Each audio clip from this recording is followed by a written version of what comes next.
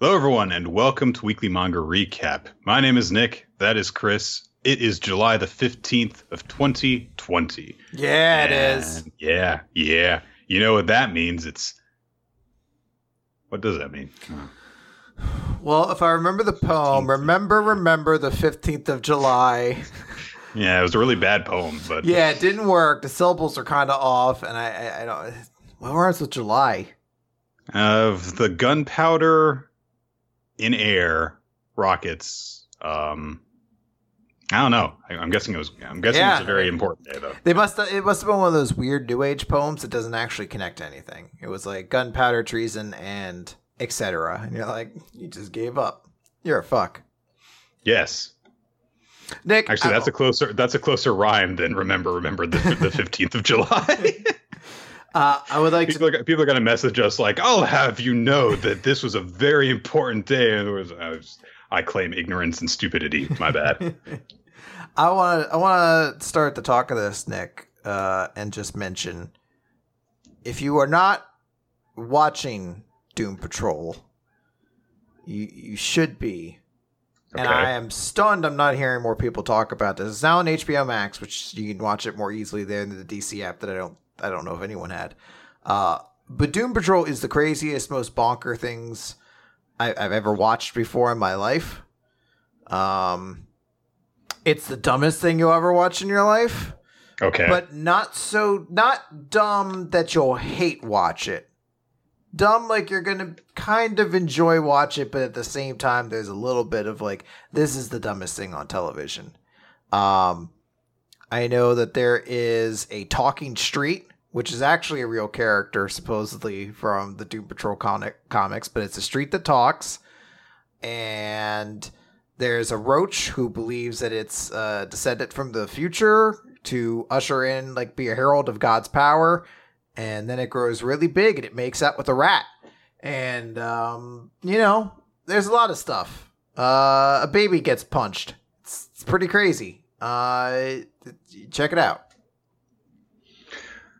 So there's your recommendation for the week, guys. Mm-hmm. Doom Patrol. I have nothing to highlight on this week of manga, so...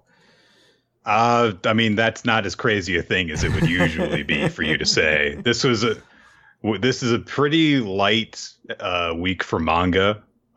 We did not get One Piece due to complications from COVID-19. We did not get My Hero Academia, as changes are being made with the staff of that series to make sure that no one gets infected. And there is a chapter of Eden Zero, which we cannot read because Crunchyroll's manga program is garbage. It just is. And there is not a chapter of Spy Family either. There's just a picture. So a lot of the stuff we would normally talk about, we don't have to talk about today. So it's weird. We actually have a manageable, I think, 12 series to talk about this week. Yes. And it feels so digestible. Yeah, remember when we could do stuff in an hour? Maybe we could do that if we really rushed. It feels impossible to me that there were WMRs we did in an hour, but yeah, it used to be our thing. Like, we would just hammer it down to that amount. So does it mean we've gotten worse at our jobs? I mean, we asked people if they wanted us to go on for longer, and they said yes. So It's your fault, not mine. Yeah, exactly. Not ours, I should say. So. All right, so I guess then we'll kick things off with Actage. It's Actage Scene 120. A chapter title I cannot find. Living Together. There it is. So we kick things off with Kei already in the house with Ren and Satsuki as they have officially begun their experiment to try and get inside of Manami Yamishima's head. And play her properly. And so we start things off with them kind of just eating breakfast together. Turns out Ren is getting out of doing all the chores by challenging them to rock, paper, scissors, which she is somehow insanely good at. They claim that she cheats. I'm not sure what other explanation there is beyond pure blind luck. But yeah. They try and make a plan. And Kei says, okay, if we're going to do this, I want to see how Satsuki is going to portray Manami. So we're going to read through the script. We're going to exchange ideas. And they're like, okay, yeah, we'll do that then. We get a bit of background on Manami's life and her upbringing and stuff. Get a bit more exposition on how her mother had been a narrator for silent films, but her mother died. And so then we come to a turning point in her life in 1936, when Manami is 8 years old. The Shokiku Kamata Film Studio moved to Ofuna, Kamakura, where Manami lived. And so Satsuki is reading through the part in the script, and she goes, oh, wow, a film studio. We're going to have a film studio in our town. Mother must be telling me to become an actress. And so Kei is analyzing Satsuki's portrayal. She's like, yeah, her delivery is great. And she's like delightful. She's charming. And she thinks about it like, oh, wow, she's only 2 years older than my little siblings, but she's actually a professional actress. That's kind of crazy. But then she says, you're too cute. And Satsuki is like, well, I'm being serious here. And Ren just starts laughing. But Kei explains, your acting is too beautiful. And Ren kind of actually silently agrees. And thinks to herself that, in the Japanese acting industry, child actors, they have to be cute. They're all playing adorable characters. So as you mature out of those roles, it's a difficult habit to break out of, where you're going, cute. And then you actually suddenly have to play dramatic roles or anything outside of that very, very cutesy mindset. Mm-hmm. All child actors, I feel like, have that phase where they have to go from being cute to being tolerable. Yes, that is the best way to put it. Mm-hmm. So Ren's like, all right, well, what's your freaking plan then? What are you going to do about this? So Kei proposes that they go somewhere. And they're like, all right, where? To meet Manami. And they're like, what? In a creepy way? And Kei's like, no. And so... card cut to them in the cemetery. They're like, I asked if this was creepy and you said no. I'm like, yeah. And Kei just looks at them and is like, what are you talking about? This is perfectly normal to do. Yeah. What's creepy about cemeteries? And she's got like a shovel with her. We didn't bring shovels. You had that on you. We didn't stop at any hardware store. So Satsuki says, so are we going to talk to someone who knew Manami in the past? And Kei's like, no, they're all dead. So, so she says, we're going to have you look within yourself to connect with Manami when she was a child. We're going to go visit a place that Manami saw as a child. In fact, we're going to go to that same film studio that is the point of that scene that you just read from. And they go there. And the studio is no longer there. It's just a street intersection because it was torn down. So, like, all right, well, I'm not sure how we're going to do this. And Satsuki's like, yeah, this is, completely different from what Manami saw.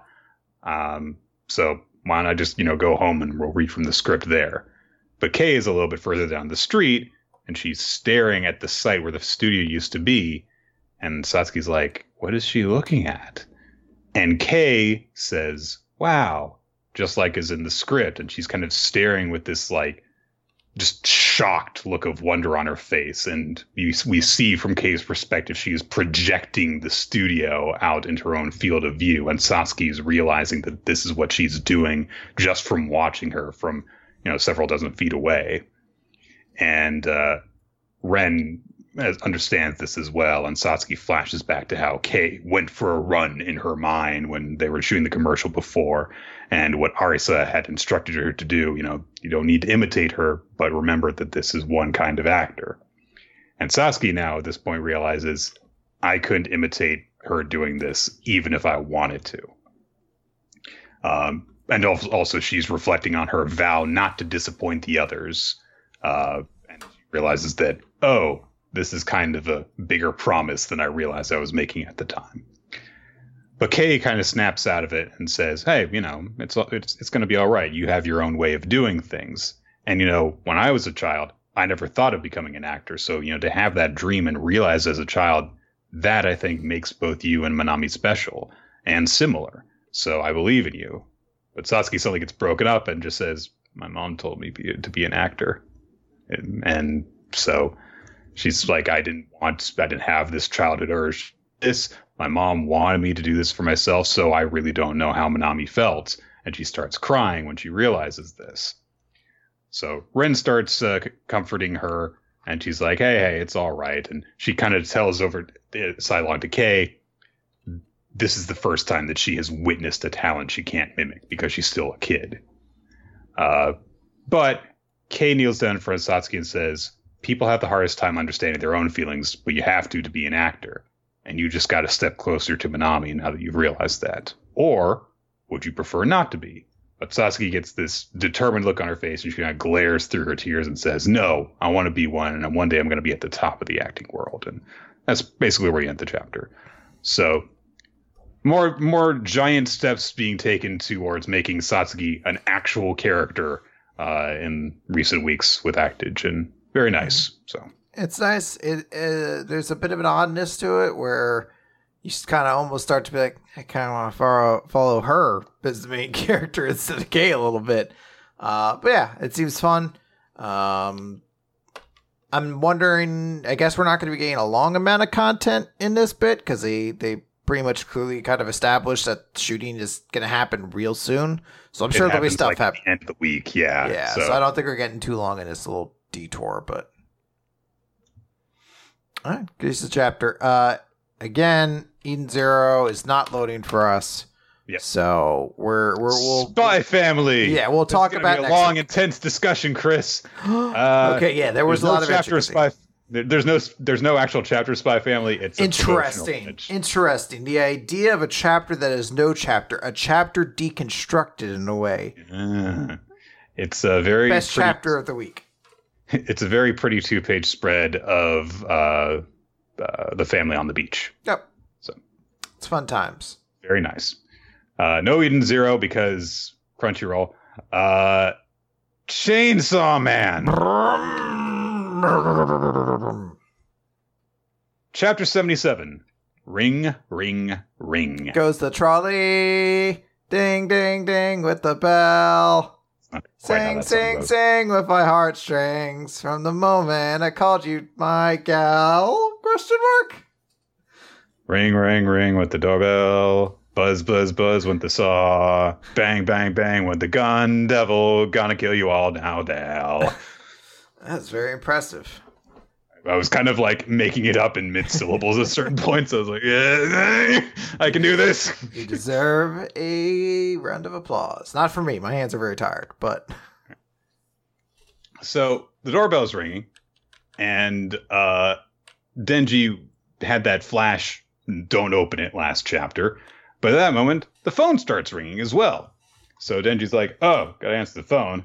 But Power points out to him, aren't you gonna answer the door? And Denji says, just give me a minute and don't open the door. So he answers the phone, and Makima's on the other end. And she says, have you seen the news? And he's like, no, I just woke up. Okay, short version. The gun devil appeared without warning. We failed to defeat it. It took over a dead body and got away. That gun fiend is now ringing your doorbell. And Denji's like, why would the gun guy show up at my front door? And there does not appear to be a response to this. So Denji's like, okay, well, yeah, you can count on me. It's a good thing that, he came for me instead of the other way around. All right. She says in response, don't think about anything while you fight.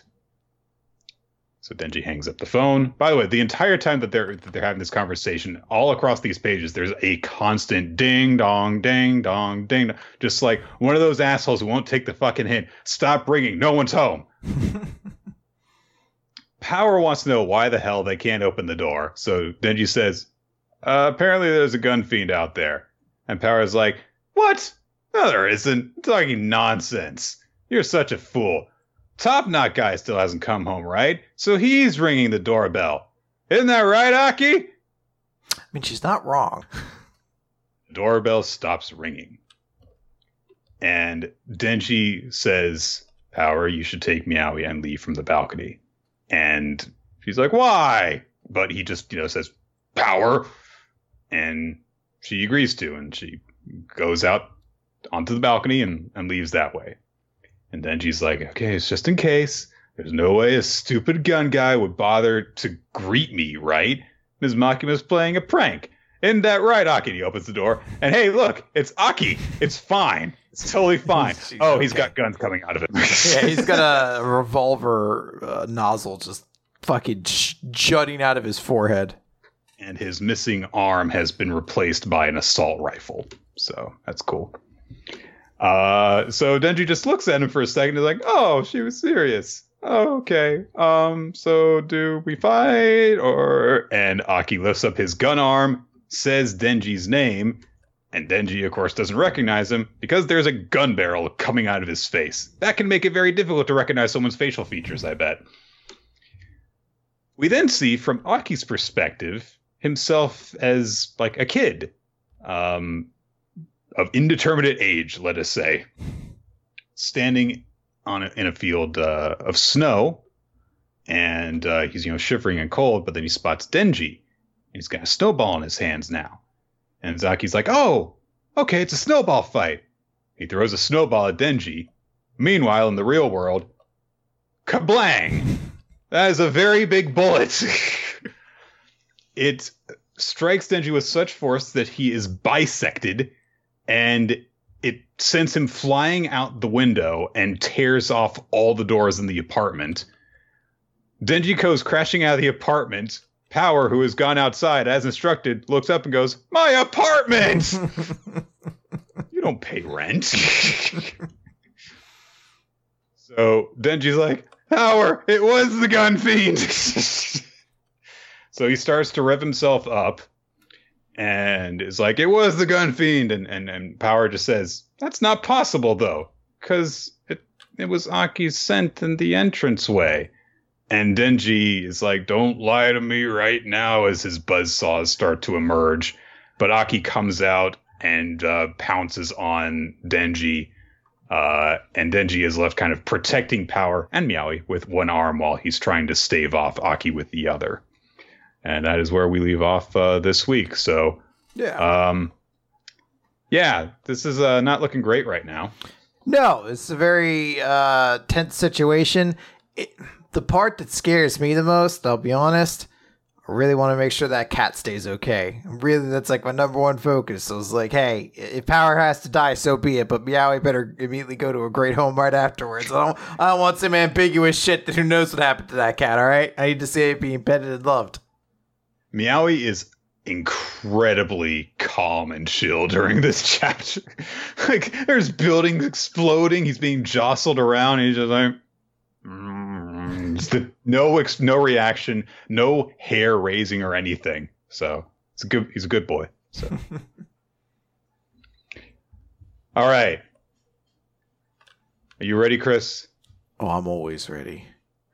Bone Collection is ready. Chapter 11. I want to learn. We are introduced to the Sakurai siblings, San and Runa, who have appeared before Pyra and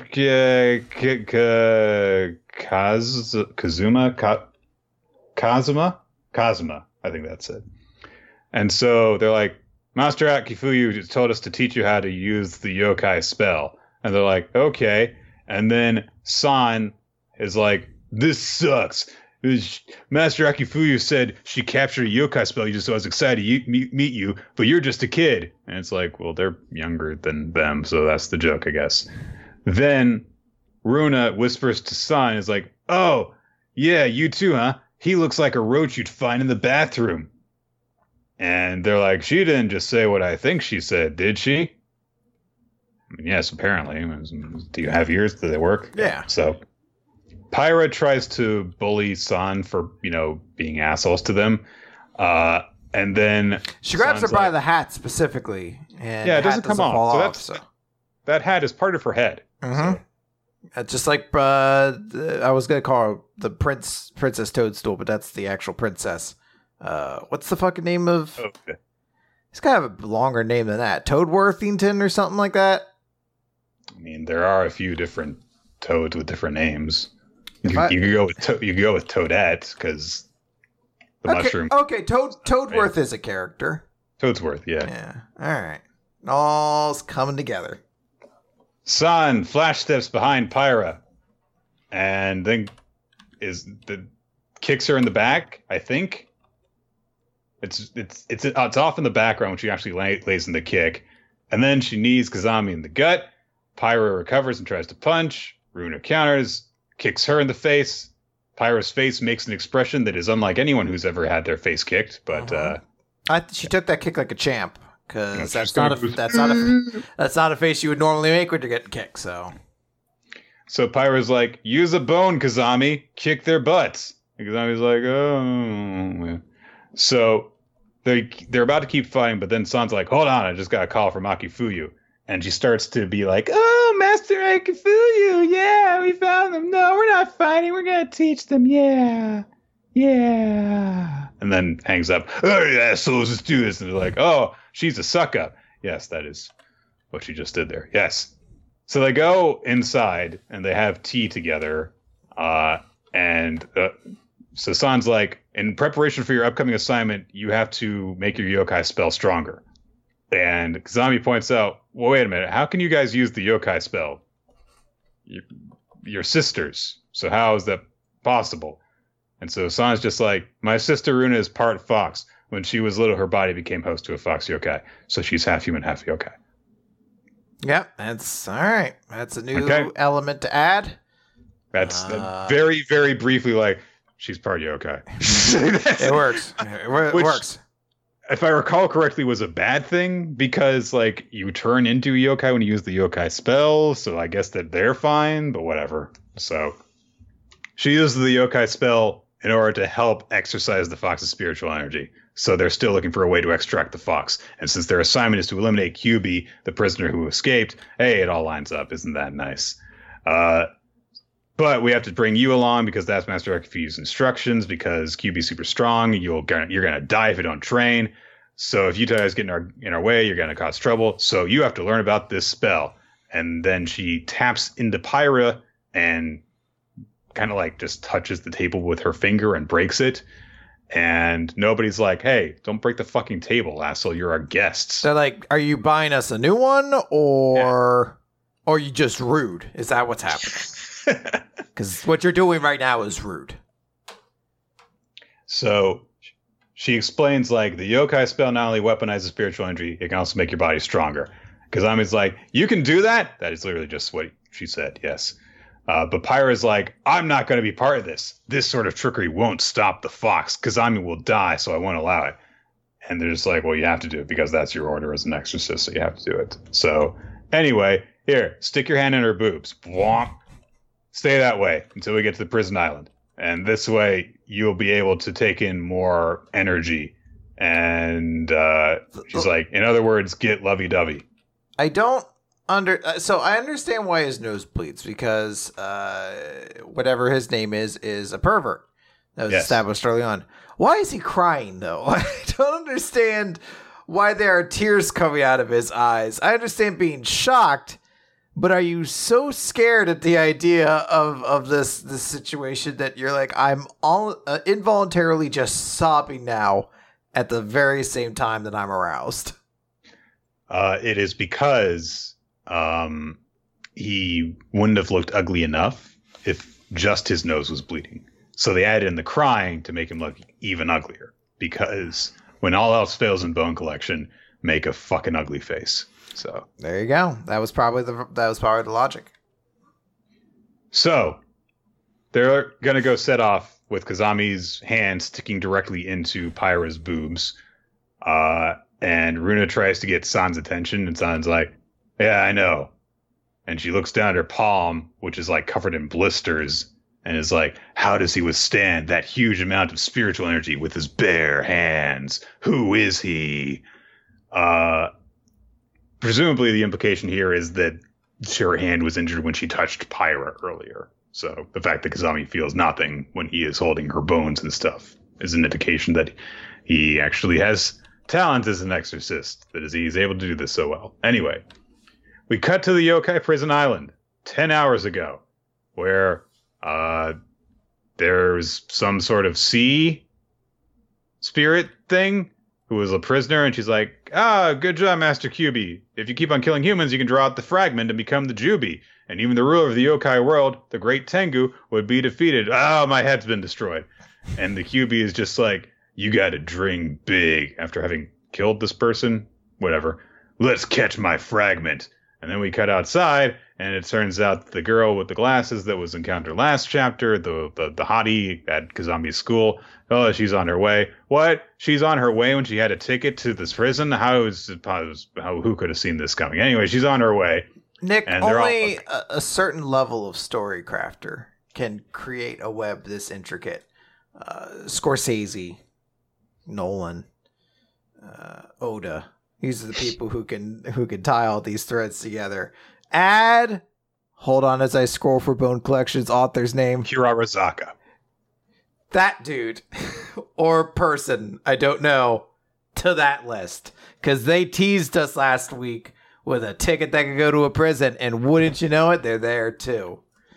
Also, the one yokai general guy who's obsessed with samurai is going, apparently. So hell yeah. Everybody's here. The whole gang. All my favorite characters from Bone Collection. I love how we get this whole thing of like, check out who, these villains that are going to be part of this arc. And as soon as they're introduced, we get a whole like, one of them killed an evil underling. It's the very first thing they did. He doesn't even get angry. He just is like, yeah, you're an idiot for pointing out that you're an idiot for realizing what I was trying to do, basically. So I want to just mention something real quick. So I mentioned, I think it was just last week, that I was intending to catch up on all the series that are in Jump, and I've done that now with the exception of Haikyuu. Haikyuu is like 400 chapters, and I think I've read like 160 or something like that, but that's still a lot of chapters to read at once, so I will eventually try to get through it. And I do know that it's ending next week.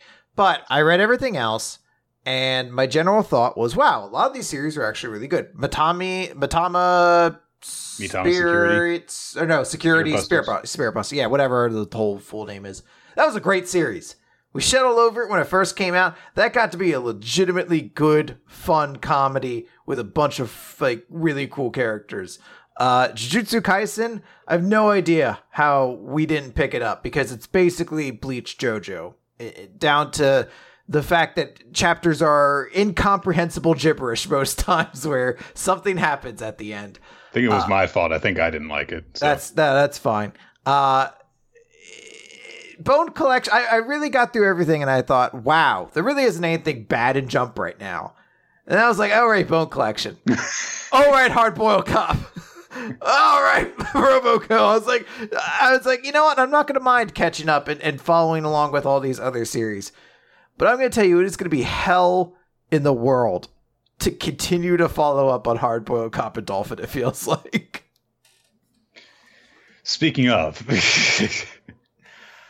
Chapter 3 of Hard Boiled Cop and Dolphin, The Crimes of the 95%. So we get a flashback at the beginning of this chapter where basically Orpheus was explaining to Shark, to Samijima,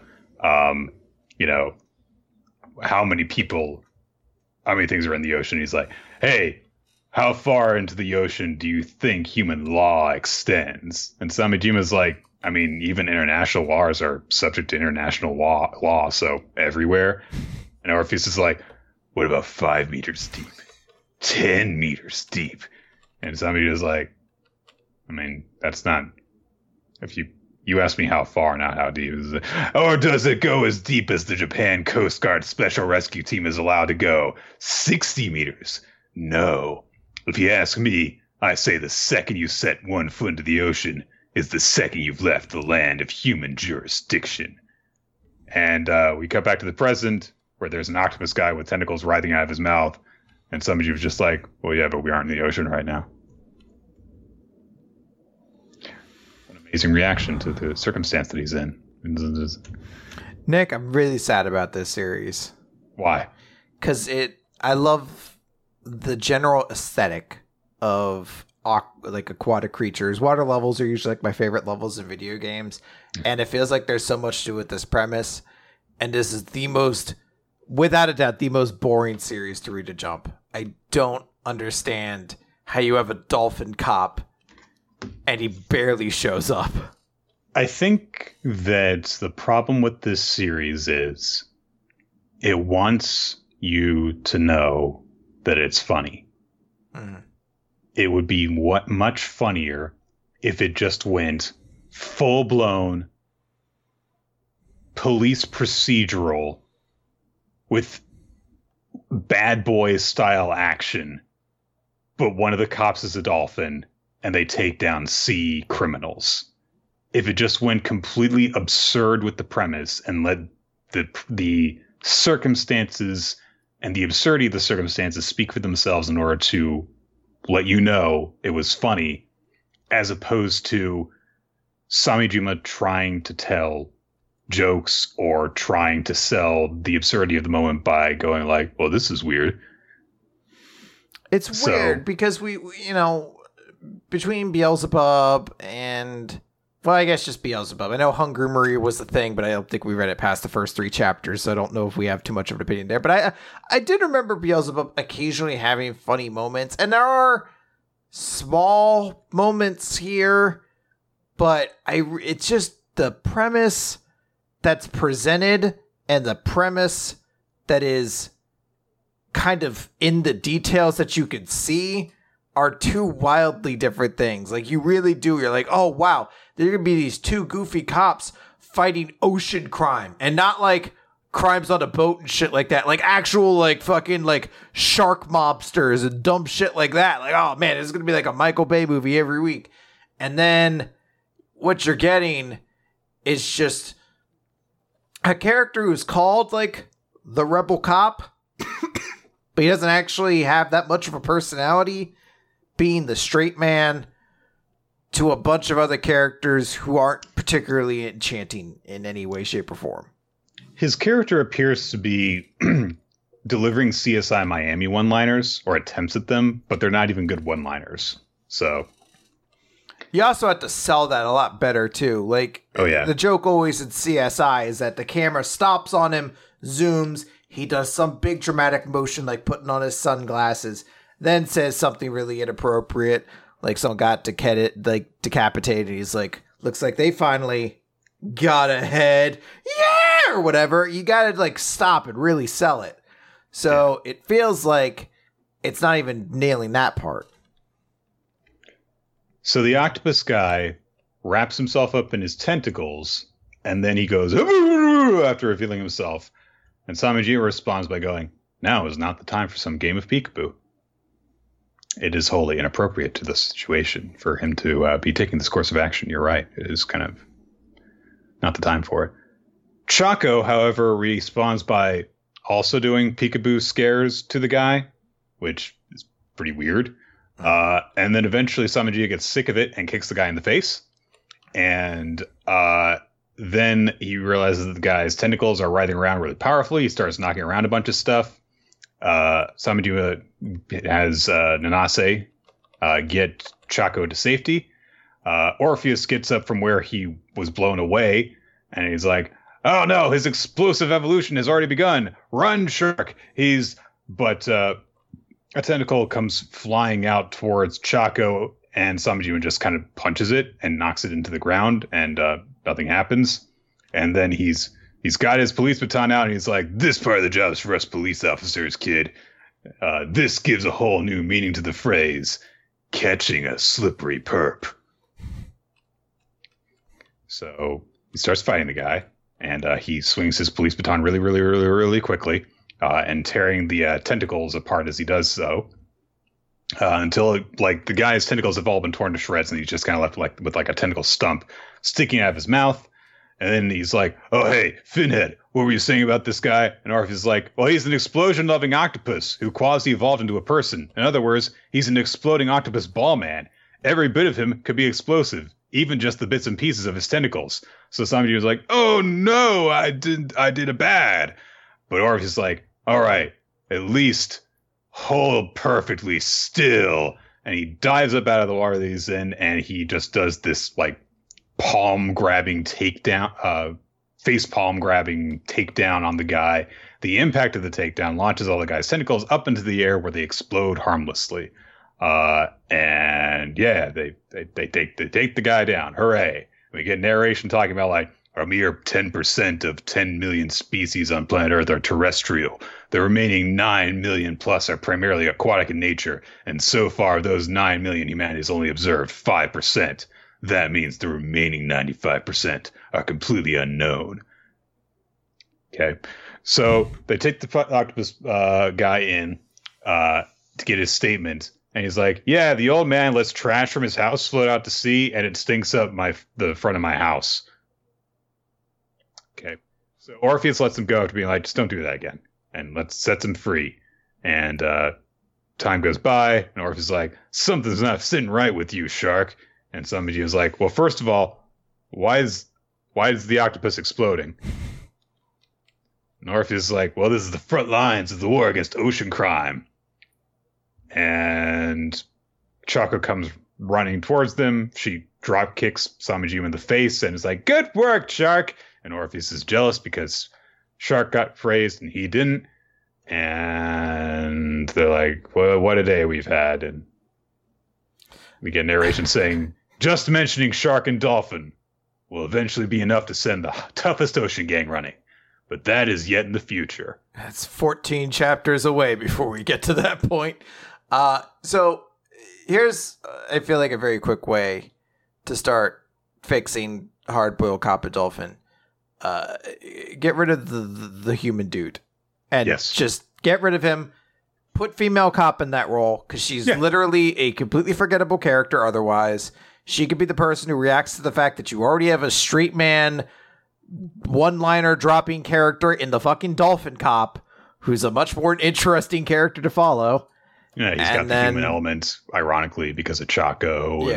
So like everything you think would be there. Because I actually really like the whole little speech about like, hey, you know, there are millions and millions of things undersea, and of those 50 million, we've only really actually seen 5%. Like there is that whole thing that in reality, there's shit at the bottom of the ocean that we can't even comprehend because we just don't understand really what could live there. I don't know, Chris. I don't know if you can have a muscle-bound cop of mysterious origins with a fin on his head in a comic. I don't think that you can do that.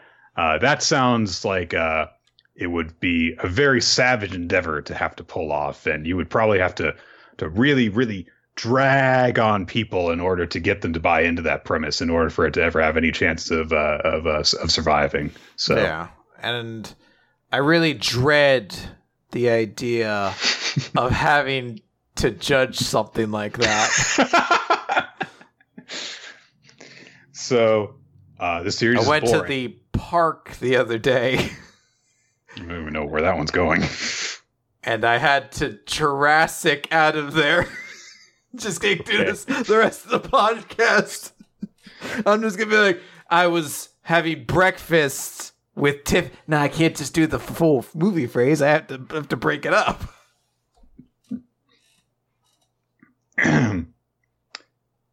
So this is boring manga. And that is why I don't think we should read it. Recap. No, I don't want to recap it anymore, Nick. I'm going to keep reading it. I will keep reading Hard-Boiled Cop and Dolphin. You're dedicated to this, to keeping up with everything. At this point, I just want to read everything. You're caught up with everything. You might as well keep going. So. We're in a very strange time and jump where everything is being translated and delivered. So at this point, it feels like a cool thing just to follow it all. I'm not looking forward to the series each week, but I'm not looking forward to A Gravity Boys each week either. So, you know, it kind of balances out. Yeah, this is getting into a weird period in Jump because Yuna was the only series that we weren't getting on the Viz app, and that ended a few months ago. And it's also getting into a weird period because I saw people talking about on Twitter that with Haikyuu ending, there's now not going to be any sports manga running in Jump literally for the first time ever. Ever. And it's, like 50, 60-year history. So it is crazy. It is very crazy. Let's move on to Magu-chan, God of Destruction. Chapter 4, The God of Destruction's First Errand. So, Ruru wakes up to find that her alarm clock has been destroyed and it's smoldering and broken in half. And Magu explains that it was emitting a most egregious blaring sound. I thought this would allow you to sleep further undisturbed. So he's a very thoughtful boy, but Ruru is very upset with him. So she's rushing around to get ready and to go home. She does the whole "there's a bit of food in my mouth" thing that, is typical of, girls late for school in manga. That looks like a piece of pizza to me. I'm not sure if that's a piece of toast. I think it's a piece of toast. I think that's what it's meant to be. It could definitely be. And it could very well just be like, some sort of like pastry that is commonly eaten in breakfast in Japan that is not commonly eaten for breakfast here. So maybe it's a Pop-Tart. Could be a breakfast roll. Yeah. What if it's a brown sugar cinnamon Pop-Tart? As if Ruru weren't already the best character. Like, so Magu is left confused as he is instructed to watch the house because he's like, I don't understand. I keep on doing her favors through destruction, and she does not worship me. So he tries to figure out, all right, well, what should I do then? Okay. I need to find some flesh and blood provisions. The food should be in here, but although there are a couple of mysterious cups. Later that day, Ruru's coming home from school, and she's like, oh, I've got those puddings I bought yesterday, and I can split them with Magu-chan today. So she gets home, and Magu's there, and he is eating the puddings. And you can tell he's eating the puddings because his body has taken on a pudding-like consistency for some reason. It's a silly visual. I don't know. So Ruru realizes what has happened, checks the refrigerator, and she smacks Magu so hard that his new pudding consistency causes him to jiggle around, and she's really upset because he ate all the pudding. And so she pudding shames him, ties him up outside with the sign hanging around his neck again. So Magu's like, all right, I gotta do something about this. I don't understand why she's not praising me and worshiping me as my servant should, so I've got to fix this. So he realizes, if I replenish the provisions I partook of, perhaps she will have a change of attitude. I must go on a journey to find these pudding provisions. Get narration saying, Magu Manuaku, the god of destruction, set off on his very first errand. So I don't know how familiar people are with this concept, but this is like a big like rite of passage for Japanese children. It's like a thing that like young kids who are like old enough to be allowed to go walk around on their own and stuff like that are just sent on a simple errand. And it's basically to teach them that they can find their way around on their own. And also if they get lost, then people in society will be willing to help them to go where they need to go and stuff. So meanwhile, of course, here in America, people were like, you let your children go out unsupervised for 20 minutes? How dare you? So, yeah, it's true. So Magu has no idea where to find the pudding, of course. He comes across Naputaku, and of course, he is famished and is trying to figure out a way to get by, but he can't use his voice to take over any more minds. But he's still got the hermit crab serving him. So they're still hanging around him. He's like, you guys are useless. Magu comes across him. And of course, he's like, I will never forgive you. If it weren't for you, none of this would ever. And Magu shoots him with his eye beams. This like full Dragon Ball Z body vaporizing blast knocks him up into the air. So Magu turns to the hermit crabs and he's like, I am in need of natives. Obey my orders instead. Gaze upon the signature of Naputaku in this book. You should serve me. And they're like, oh, okay, it makes sense to me. That's just how logic works. I guess we're going to do it. So he demands that the hermit crabs show him the way. Meanwhile, back at home, Ruru's like, all right. She goes outside to call Magu in for dinner. And of course, he's gone. And so she immediately gets freaked out about this. We cut to where Magu is. He's been led to a convenience store. The hermit crabs have led him true. But the door outside... As they have always done, Nick. They have always been our allies. The hermit crabs? Yeah. Have faith in the hermit crabs. Have faith in crabs. Yeah. Magu tries to go into the convenience store, and the automatic door won't open for him. So he presses his eyeball up against the door. He's like, "Oh, force field!" And he starts to get his lasers ready, but he remembers Ruru scolding him, and so he's like, "Fine, I will find another way to get into the building." Fortunately, at that moment, Ren comes along, and so Magu explains why he's out here via yada yada yada, which is very nice. And so he blackmails Ren into helping him because he's still got the whole, I'll tell Ruru that you like her thing for blackmail. So Magu stops Ren when he's about to go into the store because, like, acquiring the provisions is not my only aim. It is necessary she recognize my acquisition of them. So I must deliver them myself. So we cut inside the convenience store. Worker is upset because it's a slow day. All he wants to do is get out there and join it and, make a band and play guitar in Tokyo and stuff. But no one's going to let him. His mom doesn't believe in him. Nobody believes that he can do this. So he just thinks to himself, I just wish something out of the ordinary would happen. And that guitarist's name's Nick? Tom Hanks. Didn't work that well for him. He went to Hollywood instead. So Magu comes in through the door. He's wearing Ren's spare gym clothes, and he has stretched out his body to be vaguely person-sized and shaped. And so he's walking in, and of course the convenience store clerk thinks that he's some sort of weird alien. And grabs some pudding cups, and he's about to leave, but the clerk says, "You're total." And Magu's like, I see. Lowly humans use currency in their society. Where I am from, food and other such things are free. Come with me and be in my socialist paradise, puny human.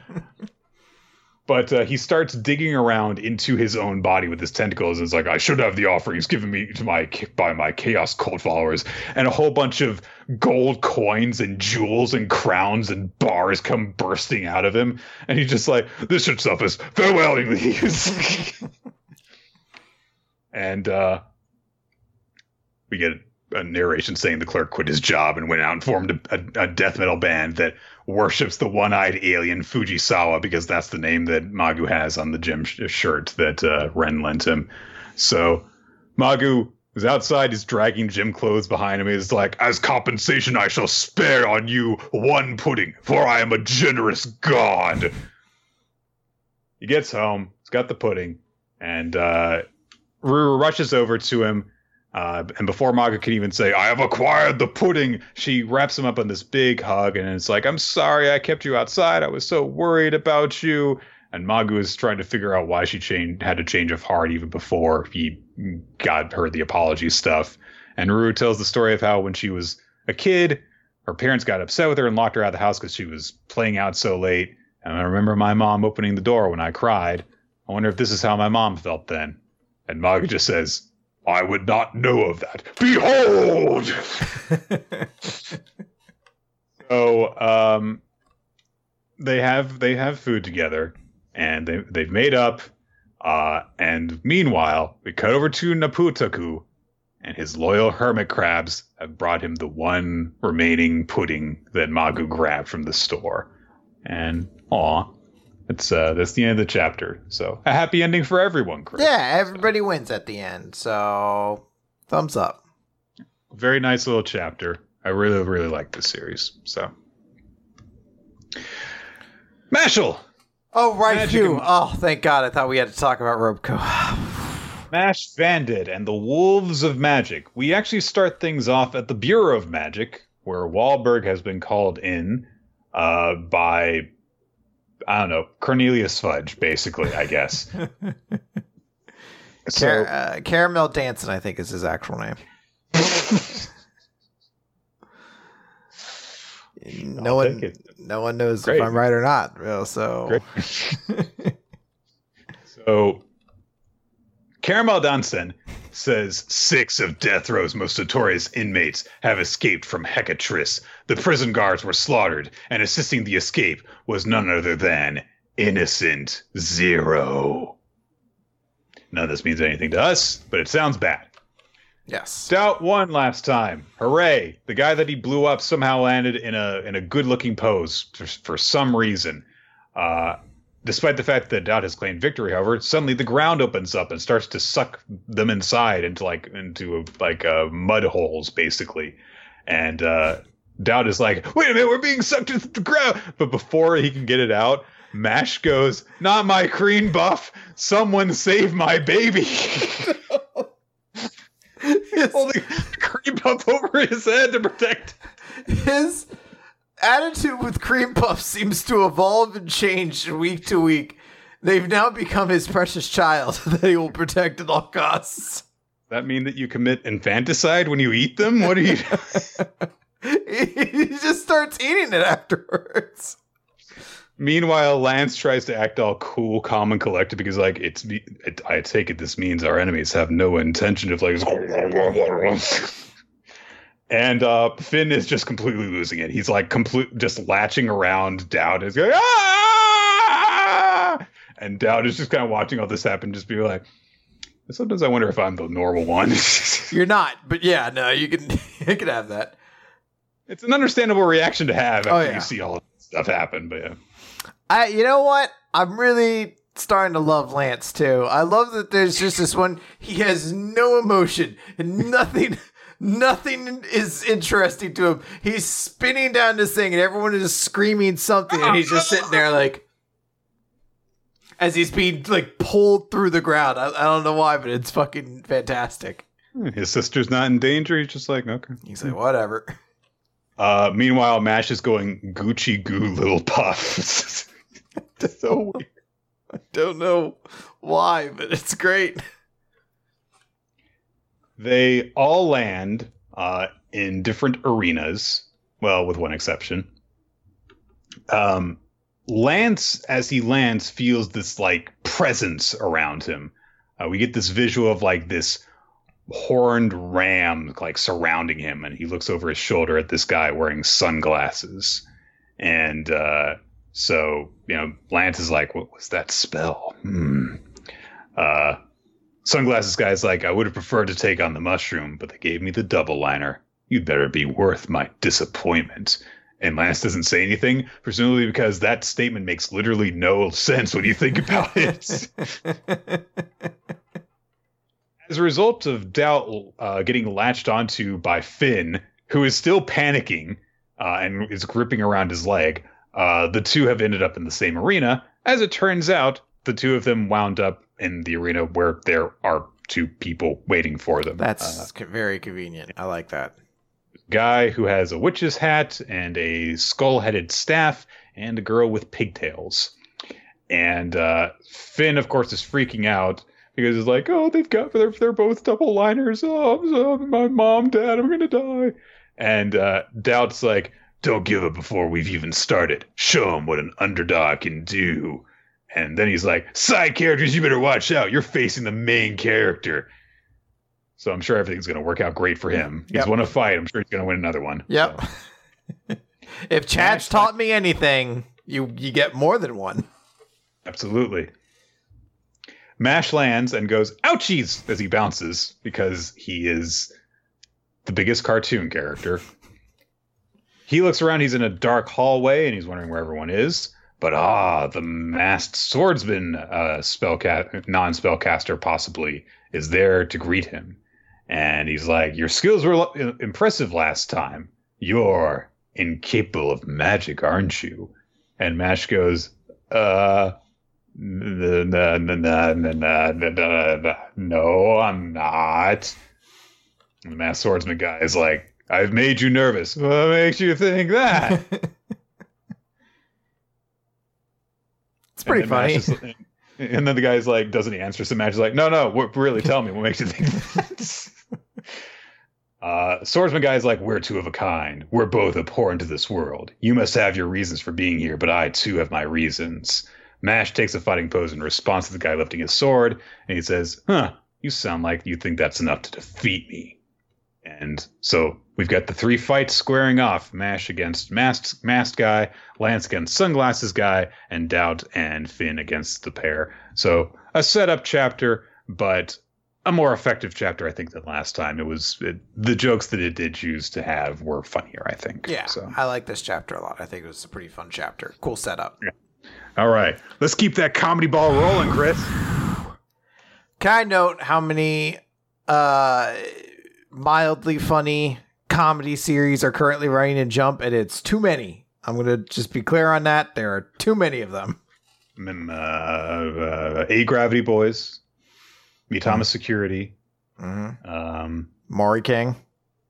Does Ayakashi Triangle count as, or is that no? That's just stupid. That's an ecchi series. That's just that's like erotic battle manga, I guess.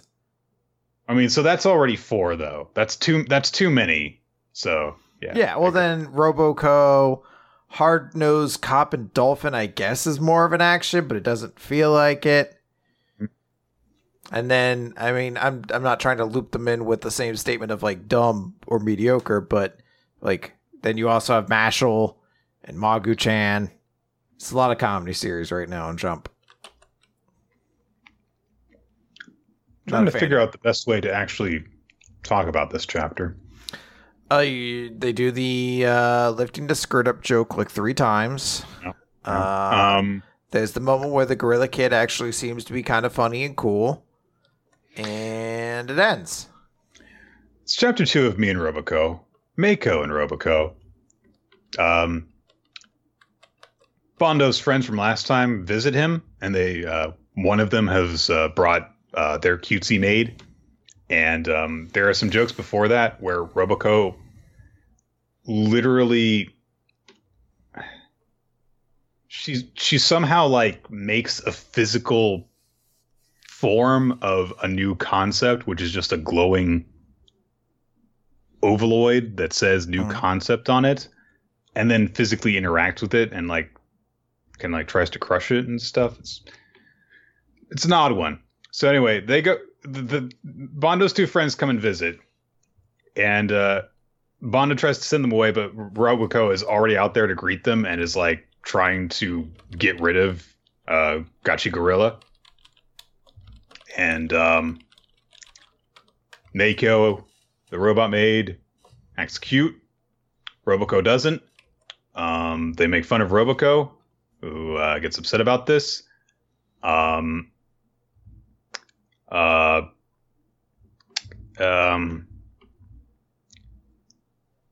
make a reference to Jujutsu Kaisen. The second reference to Jujutsu Kaisen. There was one last week as well. We're 2 for 2 now. Oh, okay. All right. They also make more references to Roboco's Napanese, because it's just as funny as last week. A hive of hornets gets disturbed, and they try and command Mako to get rid of the wasps, but Mako is not able to perform any violent activity. So Bondo trips, and Roboco immediately springs into action by zapping the wasp with her I-beams, and she just zaps all of the hornets. So I'll say this, Chris.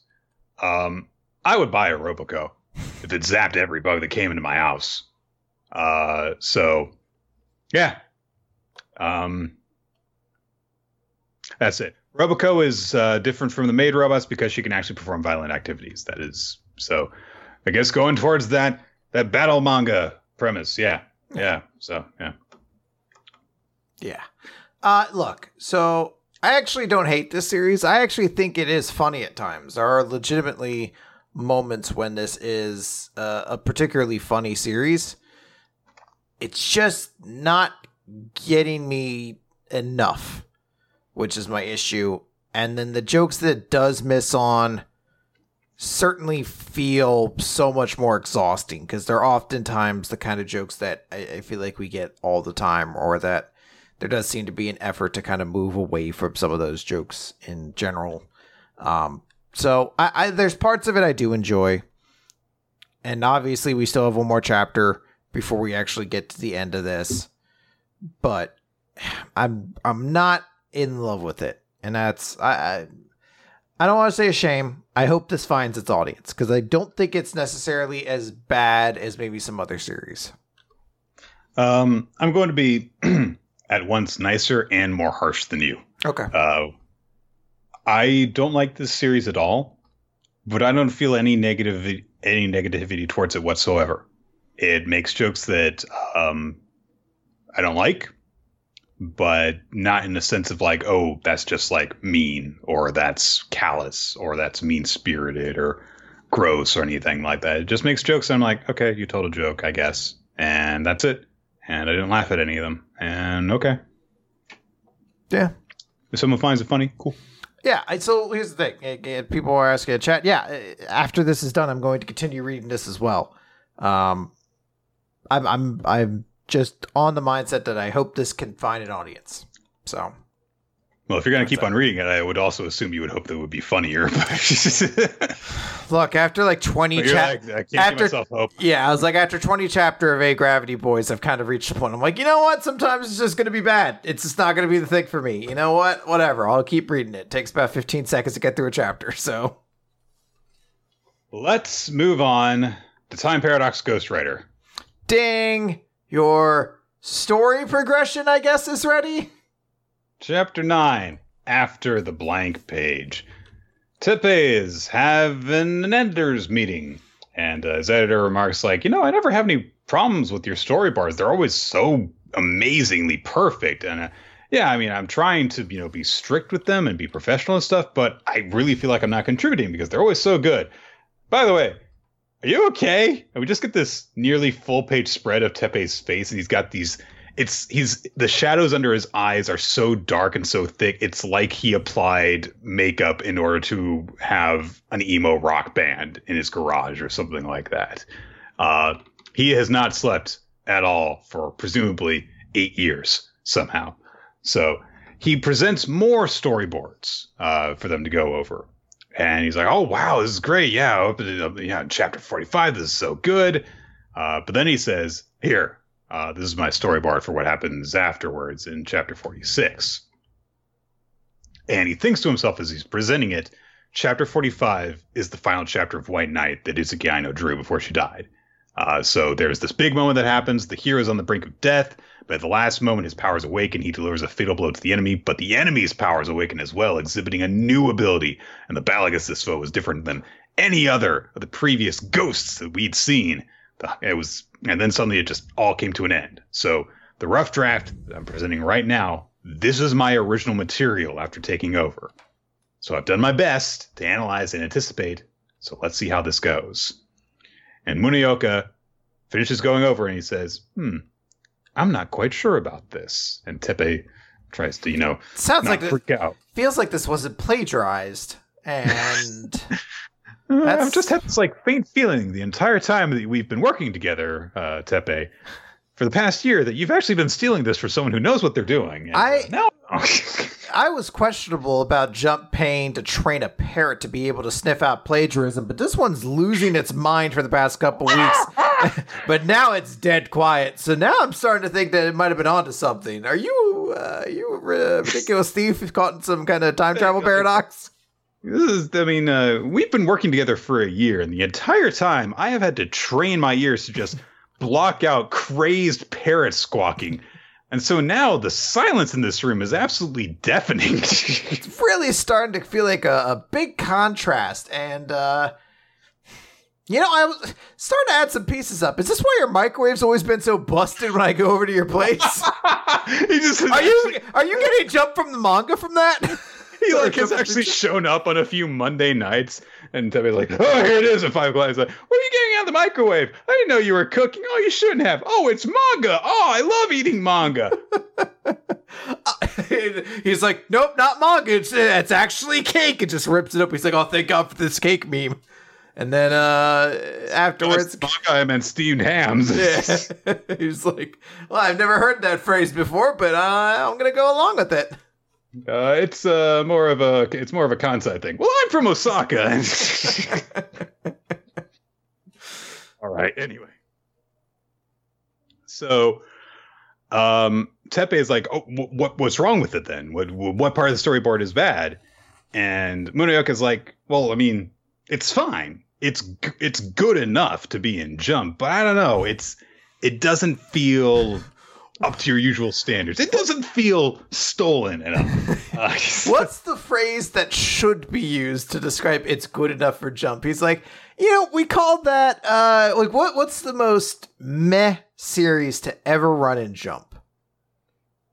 You are about to declare war right now, Chris. I'm just trying to hold on. I gotta look up a couple series real quick, because I've always used the old Crashbox term, Riddle Snake, because Riddle Snake was the game that when it came up with Crashbox, you're like, I'm not upset, not really excited for this either, and I feel like there needs to be a Jump equivalent for that.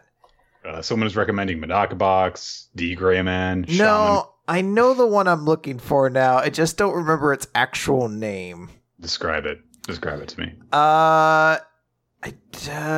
Metallica. No, they've suffered enough. Okay, yeah, Nura, Rise of the Yokai Clan. That was a very Nura stuff. Like it's Nura level. It's not great, but it can run and jump. So that's where my mind's at right now. This belongs in Jump right now. He'd hold it up, light glowing.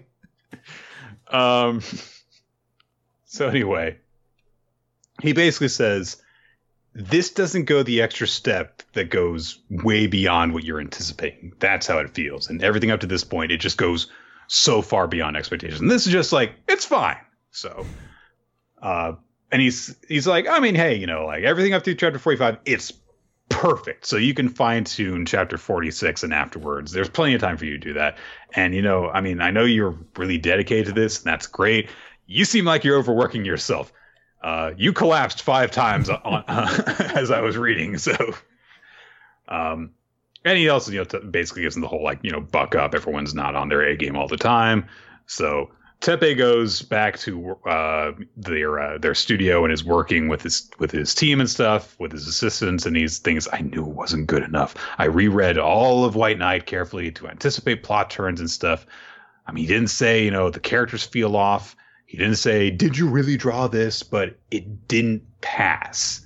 And after all of that, I'm far short of the level that Itsuki Aino reached 10 years from now. But of course I am. I have no choice but to get better. Or else she'll die.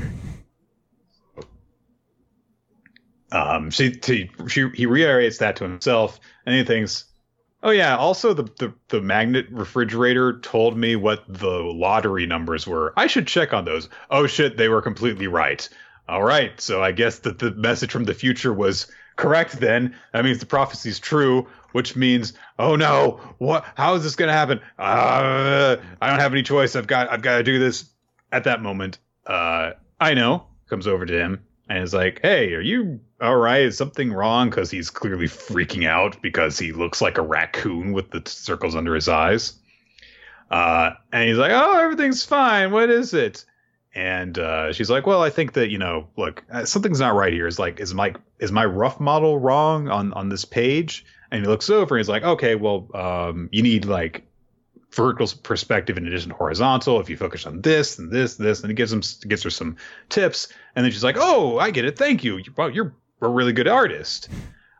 And he's like, no, I'm not. I just learned my skills from working as an assistant for a really long time. And they're like, who was your mentor? And he says, oh, it's Nanashino Sensei. And we're introduced to this person. We don't see them yet, but apparently they draw a series in Universe called Vitamin Man, which is a battle comedy manga. Basically, the easiest way that I think of it is it's like Kinnikuman, Man, seemingly. There's also obviously a little bit of JoJo in there, from the way that the punches are drawn in and stuff like that. But so they ask, well, Nanashino's a crazy kind of pen name. Are they as crazy in person as their art style looks? And Teppei says, Sensei was the kind of person who would judo throw a hoodlum if there was an altercation in the street. Okay. I assume that's to establish why Teppei is going to get punched straight in the throat when he reveals to this mentor of his that he's been stealing manga for like 2 years now or whatever, however long it's been. They reach the end of the day. On her way out, Aino drops her notebook, and Teppei's like, "Oh, you dropped this," and he picks it up, and it says Anima on the cover, and he's like, "Oh shit, this is the series that she's gonna start." And she's like, "Oh no, don't look at that. I'm not done yet. But hey, will you read the storyboards when I'm done?" Teppei keeps on going. He thinks about, chapter 46 arrives in 7 weeks. That's not good enough. What am I gonna do? And Dark Shadow. His Dark Shadow betrayed him. It left his body, but didn't help him. It's turning against him. Oh, Water Temple really is the best temple when you think about it. So good. So Dark Teppei counters all of the Master Sword attacks, but the thing is that if you just got that big Goron sword, it'd be really easy to beat him. It's not, Why wouldn't you have it? Or use Din's Fire, just have magic. So anyway, basically, Dark Teppei is like, there's no way you can possibly do this. You got yourself into this situation. It would have been better if you had actually destroyed the time machine so you wouldn't be trapped in this situation. And now you're just trusting in this prophecy that you don't know that you can actually trust. Do you really think that you're this important that you can actually change the future? And Teppei's just like, shut up! I've got to draw. I've got to save her. And we time skip again to half a year later. So we don't know what the hell happened with that whole thing where, like, in 7 weeks he's going to come up to this deadline. So who knows how that's going. Teppei doesn't look great. He's still got the dark shadows under his eyes. He's got bandaging around at least one of his hands. But anyway, Aino is saying thank you for everything, and she's getting a chance to run Anima. And Teppei does think to himself, what would have happened if I had actually prevented her from doing that? Would I have stopped her from dying? I actually thought about that, but the prophecy said I had to win with White Knight, so I just have to win. So the two of them part, Aino thanking Teppei for everything he's done for her, and they're like, we're going to compete against each other now. They both vow not to lose, and Teppei thinks to himself, I've got to win and change the future. So there's some good stuff in this chapter. It's a really weird pace that this story has, but I don't know. Some of there's like good stuff in it, but it's not being delivered greatly, I don't think. So I've heard word that there's a lot of jokes being thrown around about the fact that, like, I guess Japanese audiences haven't really picked up to the series, and it hasn't been performing great. Like, I think this was the first week that it was like or second week that it was ranked on its own, and it showed up a little bit lower in the rankings. I wonder if part of the pace is just the idea that because there's already like a little bit of like a build up, that maybe this series is just intended to kind of run shorter regardless of whether or not it would go on like past cancellation. Maybe the idea is like, hey, we're going to make this a 30 chapter story as opposed to what could have been a 130 chapter story or something like that, because it really does feel like we're blowing through some stuff. That might just be the pace of the series, but it is definitely seemingly an escalation that feels also like an acceleration. And you say that, and maybe this series was never meant to run incredibly long anyway. It seems like it was kind of a weirdly paced series from the very beginning. So I don't know. And hey, maybe we'll never know, especially if it's not incredibly successful. The details of that kind of stuff might never come out. Yeah. So I guess we'll just see where the series takes us. Yep. So. It's been fun to recap at the very least. All right, let's talk, Nick, about We Never Learn. Question 166. Sleeping Bet equals Sleeping Beauty of the Literary Force Part 7. So we opened the chapter with a montage of the very romantic moments that Fumino has spent with Yuiga during this little alternate route reality, whatever this is. And it's her thinking like, oh, wow, I've been feeling something strange. When our eyes meet, my heart begins to race. When I hear you name, my chest tightens, like all this sort of stuff. And she's, cuts then to the idea of, oh, wait, she cuts over the idea of like, oh, you're in love with somebody. And we cut to Yuiga saying, I've completely fallen in love with a girl called Fumino Furuhasha. So we get this idea that there was a big class trip that I guess we didn't see before. I don't think we went to the aquarium. I think before, because Iruka was leaving like the day after graduation, it didn't really happen. So I don't know if maybe that's not the situation anymore, and she gets to go on the graduation trip because she is here for it. Mm-hmm. So everyone's along. So Chris, as a result of Fumino breaking her leg instead of Yuiga, it caused the weather to change. Mm-hmm. So Iruka did not have to get that early flight. Butterfly effect, Nick. The wings of a broken ankle changed monsoons. Apparently they did go to the aquarium. It was just very short. And I just don't remember it. But that's okay. I don't remember a lot of things. I'm a very dumb person. So everyone's there. The whole gang's there. Sekicho's there. The Rose Club, or whatever their name was. The Thorn Guild, whatever they call themselves. They're there as well. Asumi's there. She's got a little Dr. Fish plushie. It's very, very adorable. And the Rose Thorn group are basically like, oh, we're seeing it. The two of them, something's up between them. So Fumino gets lost at some point, and she's looking into like a tank, and she's like, oh, wow, it's a school of sardines. They're beautiful, almost like, and Yuiga comes in and says they look like stars, and they share a little moment, and she's like, how did you get here? And he's like, well, I got separated from the group. We cut over, and one of the Rose Thorn members is like a little mic in her ear, and she's like, success. We managed to subtly lead the others away to get them alone together. Excellent. Good job, Thorn Club. And there's like four of them all gathered together doing like their little headset bits. And Ashumi's just to the side like, what are they doing? I don't understand this. Oh, is that where Kirisu saw herself? Okay, that was when Kirisu got knocked out and imagined herself as like a younger version of herself. So, or whatever the concept of that chapter was. So there's a small moment where like their fingers are touching and they move away, and they kind of have like an awkward moment of like, yes, yeah, they do look like stars. Yeah. Maybe, we could at some point down the line, maybe we could do something together like that. And they're kind of still being awkward and kind of talking over each other. So the Thorn Club's just like, what do we have to do? What do we have to do to make this happen? Maybe we could still what? And Fumino's like, nope, I can't stay it. My friends are in love with him. And besides, he's in love with Iruka. And Iruka's thinking, yeah, I have to respect that.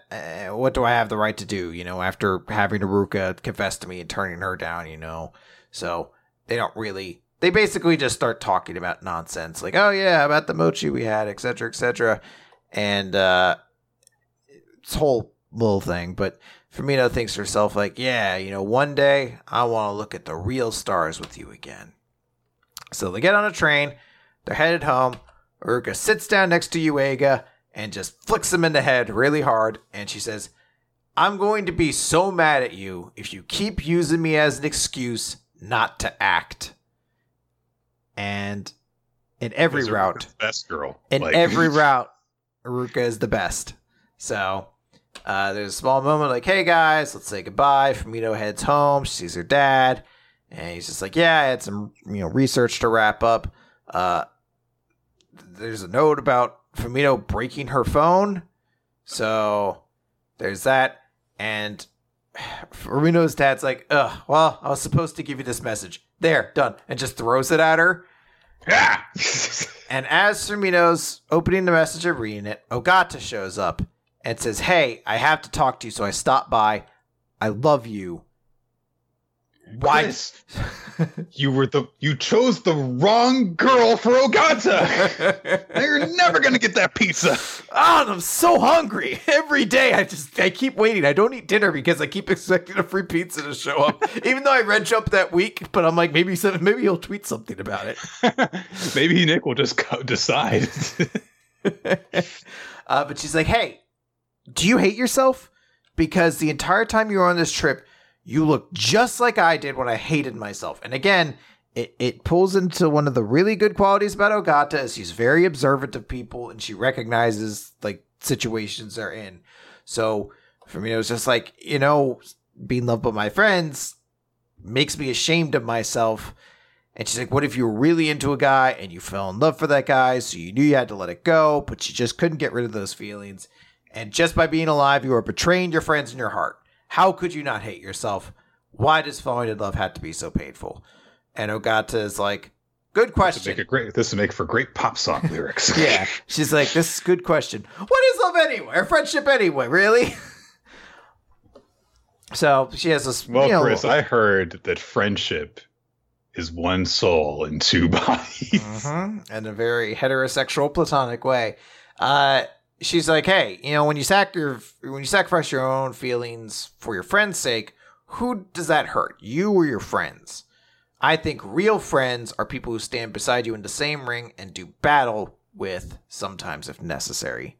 Anyway, I'm going to put on these iron knuckles now. Yeah, I really, it's a weird phrase. I understand it. It's jump. It's a weird way of phrasing it to be like, hey, if we both love the same dude and let's go into the battlefield together. And it's just like, we are young. Heartache to heartache, we stand. No promises, no demands. We are strong. No one to tell us we're wrong. Searching for love for so long. Love is a battlefield. I skipped some of the lyrics there, buddy. It's fine. We got to the good ones. So we see the message. It's a message basically from Ruega saying, I'm supposed to tell you I'd like to look at the real stars with you again. And the dad wrote like in it as well, like a note. He's like, I have no idea what kids these days are talking about. Is this drugs? Are you talking about drugs? Are stars drugs now? So Fumino looks at the note, apologizes, and say, I have to go do battle. So we're basically, I think next chapter is going to be our big confession chapter, and then the chapter after that's a follow-up. So Chris, I'm going to make a bold prediction. Okay. Once this manga is 100% done, we're going to look back and say, God, the Ogata one sucks the most. Far and away. So worthless in the grand scheme of things. This was a very good chapter, not just because there is the, conflicted thoughts that Fumino and Yuiga are dealing with, but also because it involved Ogata and Iruka, the two other core, I guess we'll call them, love interests for Yuiga, in a way that shows how they have each grown, which was something that was sorely missing from the Ogata route, which, by the way, made it seem like Ogata had taken steps backwards in her development, as opposed to this one and the Iruka one, where it seems that she had matured and learned how to actually read people and stuff. It's crazy that the one where she gets the happy ending, she seems to have learned and grown the least, and it's frustrating. Yeah. But I really, really like this chapter. It's obviously a little bit melodramatic, but that's fine. It's a romance. It's allowed to be.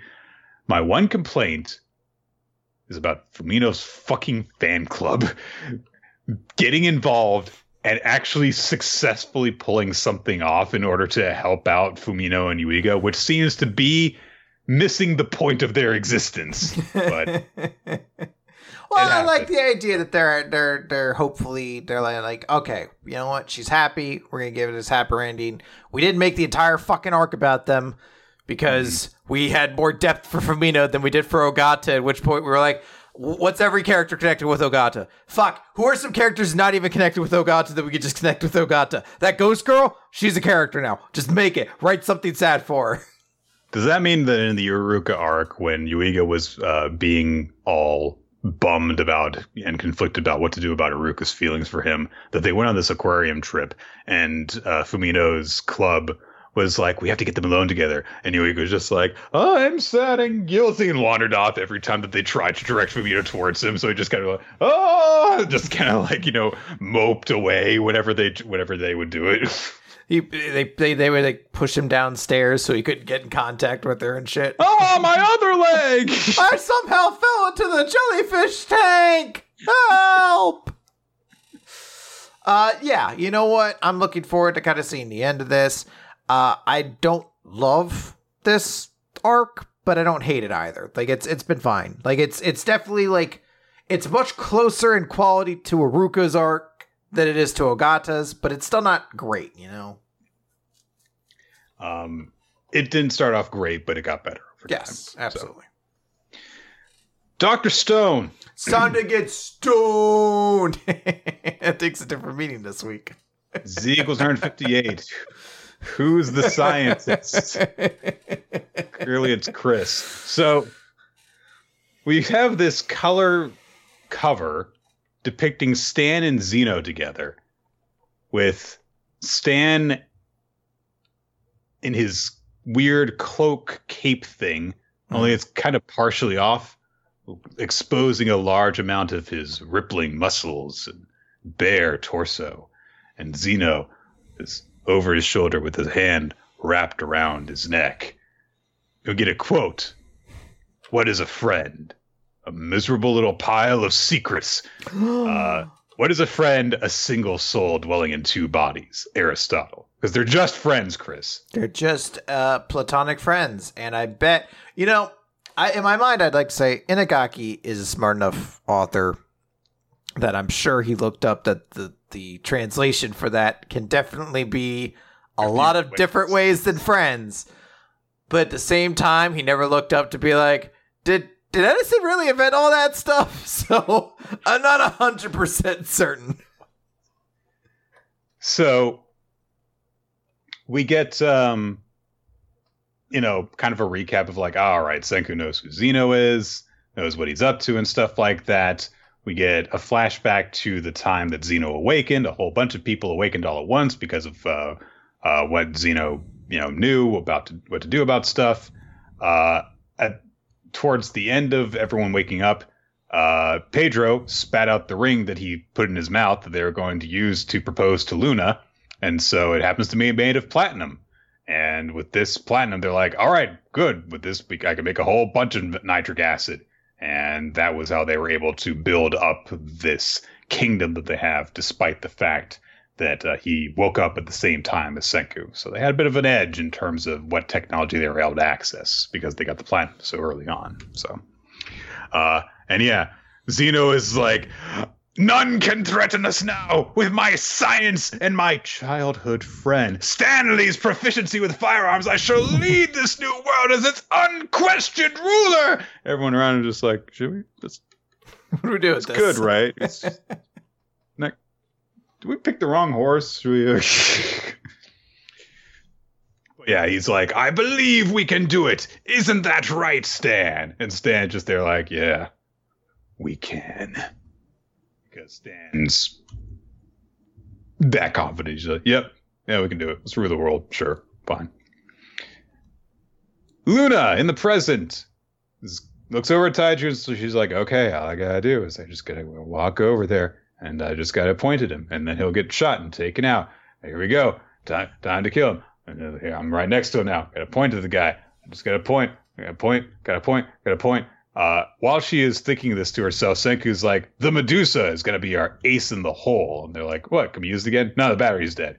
"Well, okay, then how's it going to help?" "Well, Zeno knows how strong scientific weapons can be. He's the type to take this over this new world with them. The Medusa is a piece of super science, so there's no way he can ignore it. So that's why it's our ace. We can make it our ultimate invincible weapon." Luna acts like she's going to poke her nose and then just kind of like keeps the finger going, like she's going to point at him. And she sticks both of her fingers in her nose instead. And she's like, "I can't do it. I can't have him be killed. All right. I got to do something else, though. I got to get a message across that there's a possible friend of Zeno's named Senku here." And Pedro is looking through binoculars, and she's like, "Was Miss Luna saying something?" And she's mouthing out the word Senku. So they relay this information, and it reaches Zeno's ears. And then an instant later, we get a message over the radio that goes, "Senku." But it's not from Zeno, it's from Nami. Faked you out there. Yeah. Oh, I got real excited for him. I was like, Nami's in this series? No. Manami says, "Hey, I when I went to tinker with the equipment, it started making this weird noise. Senku realizes it's scrambled. A message is being sent via an encrypted device. So they're like, oh, well, can we crack it? No, we would need some sort of spectral analyzer. But then Ryusui realizes, hang on a second, it doesn't matter what the message is. If they're communicating like that, then that means that they have someone nearby here because Luna showed up right before they started communicating that way. So after that, we cut over to Stan, and he's like, yeah, okay, that guy that Luna was walking past is clearly Taiju. It takes aim with the rifle, but all of a sudden gets word from Zeno saying, don't shoot. Dr. Taiju is a decoy. The enemy's true leader is a scientist by the name of Senku. Senku Ishigami.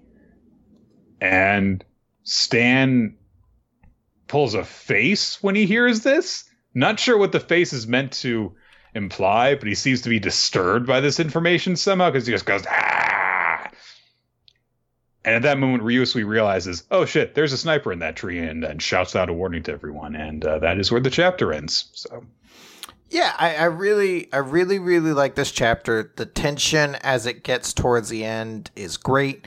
Don't know what's going to happen. Like right now, everything seems to be up in the air. There's a lot of uncertainty. Everything feels very chaotic, and that's usually a good place to feel for when it comes to a series like this. Yeah, and suddenly we have gone completely the other direction from where we were a few weeks ago, where it was like, okay, well, Zeno and Senku are on opposite sides of this. Neither of them know anything about the other, and then each of them realize that who they are, and we go back over this shared history. And so now instead we have this dynamic of how they both know each other. So how's that going to affect things going forward when they each know their enemy a bit more than they did before? So. Yeah, very good. Mission Yozakura family. Pew pew, Mission I'm boring. Mission 43. Inmate Taiyo Asano.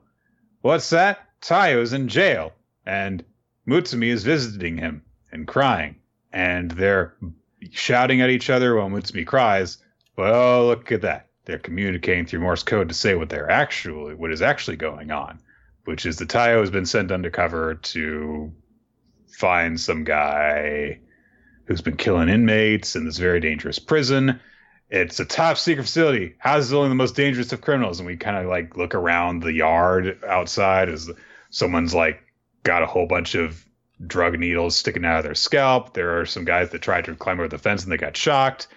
And there is one joke in this that did actually kind of amuse me a little bit. There is a guard who is beating someone who just says, "It's so fun to abuse my authority." It's like, all right. The fact that he's just flat out saying it as bluntly as that, okay. Yeah, he's on Front Street with it. Taiyo is working a job for Hotokayama. Remember him? The police contact that they introduced in like chapter 6 or something like that? Yeah, he finally came back. He's the one who asked Taiyo to do this. Taiyo is acting deliberately violently around everyone so that he will draw attention to himself because the inmates who were murdered previously had that kind of attitude. So he does this kind of stuff. And eventually this creepy looking guy knocks out the guard and comes into his cell at night. And oh, it's the killer. And he goes after Taiyo. Oh, and it turns out he's another Tampopo guy because there's the Tampopo symbol on his eye. And the guy's got a hidden fork shank thing that he's using to attack Taiyo. And then the Tokuyama guy shows up and they beat up the guy together.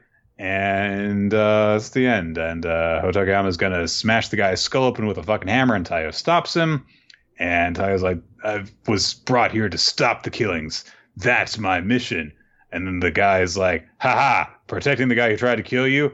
They were pretty messed up, but I like that. All right, I'll tell you what I know. Anyway, that doctor guy that you saw in the hospital before, Kawashita, yeah, I know about it. You should talk to him. Is a new gear is turning. Taiyo's released. Mission's over. Done. Okay.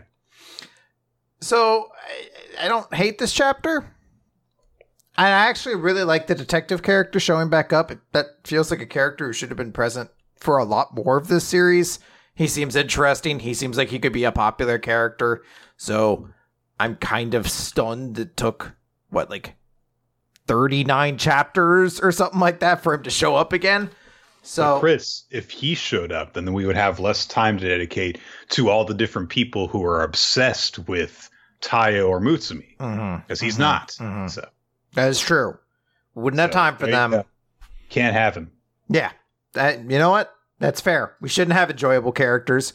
We have 17 different characters who are obsessed with leads, and we need time for them because that's pretty good. All right. Let's wrap this up. Whew. Brisk this week. Black Clover! Black Clover, page 257. Rise to action! So Dante is dead. Rise! But he's actually not really dead. So he's actually alive. He can still talk. He's like, holy crap. I did not believe that anyone who could fight me when going all out exists. And he's like, oh, so that's why in this humiliating state, he laughs this evil smile on his face. And he says, you are really detestable. Thank you, Yami Sakahiro. And he says, my magic, Dante's magic, is body magic. And then the devil's power boosts my ability to regenerate. So I don't age. I don't die.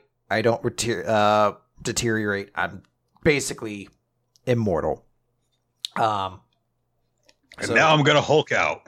Yeah, he gets very, very big. He gets his big symbol on his chest. He has his big stupid crown. And immediately there's a bunch of fight. There's a big death thrust again.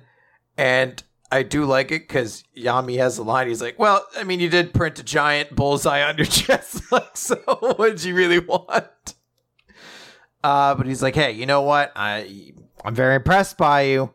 But I'm not going to die. You cannot defeat me. There is no phenomena. There is no one that can do anything about it. You know, I am unequal. Even if by some miracle, someone with aptitude, someone trained were to run a blade through my throat, even in the end, I would crush everything and win. That is how powerful I am. So thank you for making it this far, because this is the best challenge I've ever had. And while this whole big fight is happening, Asta's saying out there, saying, this is, I gotta get up. Come on, body, move. Yami's surpassing everything he's ever done in fighting, and I'm still stuck here. He's trying to struggle. Yami, gets blown back by an attack, and it breathes a big sigh out. He's bleeding. He says, it's no good. I can't beat this guy on my own. He doesn't die, and he's also crazy and gross, and his power is endless. So, hey. Chris, how is Yami gonna get out of the situation? What's gonna happen? He says, I can't win this one without you, Asta. And Asta's eyes open up, and he sees a visual of all the moments where Yami's kind of been there for him and taught him things, done things. And all of that's enough for Asta to push himself back up. And we end with a big 2-page spread of Asta pulling out his sword and saying, yes, sir, as he stands alongside Yami. It was nice not having Asta do anything in Black Clover for a while. It was really nice. I don't know if I had ever had a moment where the wind was sucked from my sails as quickly as when they started going on about Asta in this chapter. Because it's like, no, you were doing fine. I am sure that for people who like Asta, it's cool, and like the relationship he has with Yami, this is a cool moment. I would personally rather have just kept him out of this. But that's just me. So I like this chapter a lot, actually. And I get 100% what you're saying. I think because Asta has not been involved in this story for quite some time, and we've just come off of 2 very cool kind of encounters, I really, really liked... This is the first time in the history of Black Clover where Asta standing up to the villain at the end felt to me as the author intended. It felt cool that Asta finally stood up and was like, I'm staying here alongside you, Yami. Now, granted, Asta's a very boring character. I don't know what they do, because technically if he hits this dude, he should break his ability to use body magic, and then you could just blow him up, and I guess he's dead. I don't know. But I did like this moment, and there's a part of me that's really hoping Yami's going to take the L here for Asta, because we're already kind of entering into this idea that the Dark Triad and the Spade Kingdom needs to be defeated, and Yuno is going to be going there because he has to avenge the Golden Dawn members who were killed, and Noelle has to go in there because she has to save Laura Pachica, and it would make a ton of narrative sense if Asta also has to go in there trying to live up to something because he failed to defeat this big bad character who showed up who's one of the Dark Triad. So I'm desperately hoping that that's where we're going. But regardless, in a vacuum, I was really excited by this chapter. Well, I guess we'll see where it goes after that, Chris. I fully expect to be disappointed next week. I fully expect for Acid to be like, I beat him! Beat this. Yeah, he's like, they're gonna kill this guy like in 2 chapters or something like that, and that's gonna be like, well, guys, why didn't you just use your anti-magic source to beat the devil people? Come on. Yeah, next chapter he's gonna be like, I can do an uppercut with my sword, uppercut sword technique, boom, and like the dude's just like, I'm defeated, I blow as he flies off into the distance. And then on chapter 5, and then on page 5 rather. Yeah, and on page 5, Charmy shows up. By the way, we had an individual in our Discord go through, because I made this reference. It's Flamefist96 is the person. I made a joke like a handful of chapters ago. I was like, I wonder if I went through Black Clover, how many pieces of dialogue from Charmy are either about food or are about And they actually went through and did the math on it. And from that, hold on, I'm just loading it back up. About 43% of all dialogue from Charmy is about food. But did they count Yeah, and is about 18%. So if you include it, it's I'm not great on like 61%. 61%, yeah. So 61%. That's I mean, in the grand scheme of things, it's still pretty high when literally 61% of what your character says is food or They also included a separate section for La. La, it makes up 15.3% of her dialogue. Oh, apparently. Okay, that's fine then. Yeah. 75% is those things? Yeah, okay. Yeah. All right. That's going to do it for Weekly Manga Recap this week, guys. Yeah. Yeah. So, favorite chapter and MVP. Chris, what do you got for me?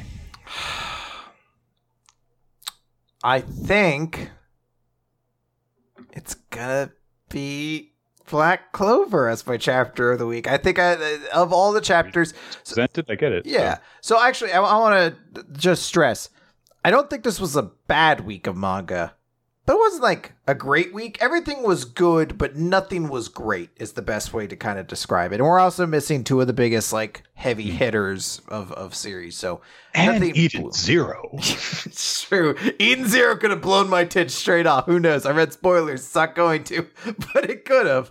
I don't know who I'm picking for MVP. I need to think about it. I am going to name We Never Learn as my favorite series of the week. Okay. I thought that this was a great lead up to the big moment of probably confession and lovey-doveyness and stuff.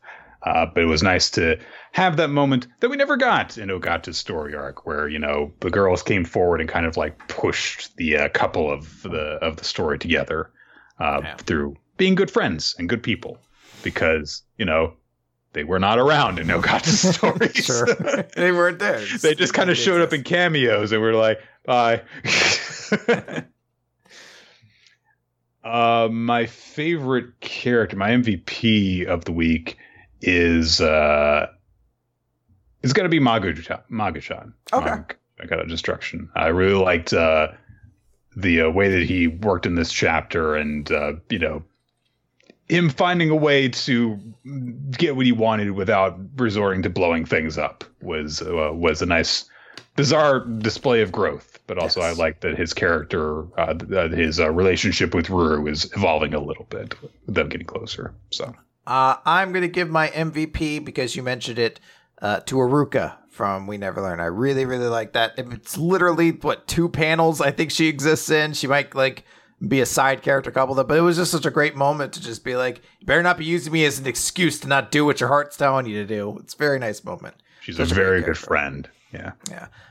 The audience picked Chainsaw Man as their chapter of the week. And the hermit crabs from Magu-chan apparently were the MVP this week.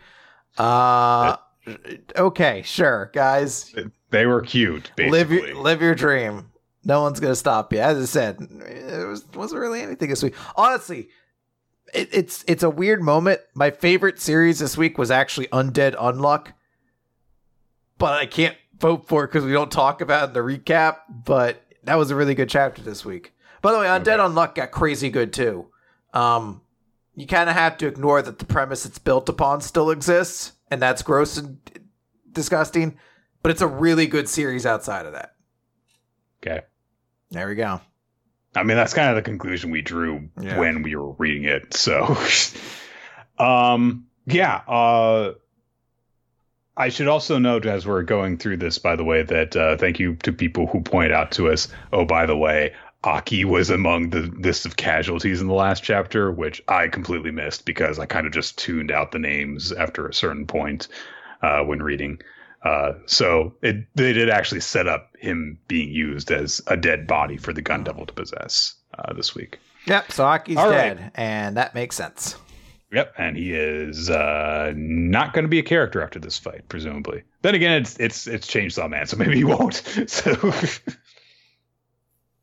thank you everyone for joining us for Weekly Manga Recap. We do the show here on twitch.tv/RoloT, usually sometime around 7 or 8 p.m. Eastern Time. But you can follow us to find out the exact time that we start streaming by following us on Twitter @WMR Podcast. Your hosts are @RoloT and @NickFTime. Be sure to check out our past episodes on weeklymangarecap.podbean.com. Give us feedback. Ask us questions. Suggest future manga for us. You can do all that stuff via going to our Discord channel, and from there you can find the Google Doc that Ninja X3i maintains. That allows us to keep track of all of our recommendations, the current series that we're going through, audience MVP polls, all sorts of just statistics and information pertaining to every single episode of the podcast basically goes there. And you can also find out if something's been recommended and if you also want to additionally recommend it. So there. Special thanks go out to people who support us on Patreon, patreon.com/Weekly Manga Recap. You lost great bonus content for you guys to enjoy. Thanks to Steve Manor, tile card artist, to Infamous Planet for making the frame for the visual stream of the show, the aforementioned Ninja X3i for maintaining the Google Doc, and to Milo Jack Stillitz and Wednesday Cheddar for the opening theme of Weekly Manga Recap. Indeed. All right. Goodbye, everybody. Goodbye.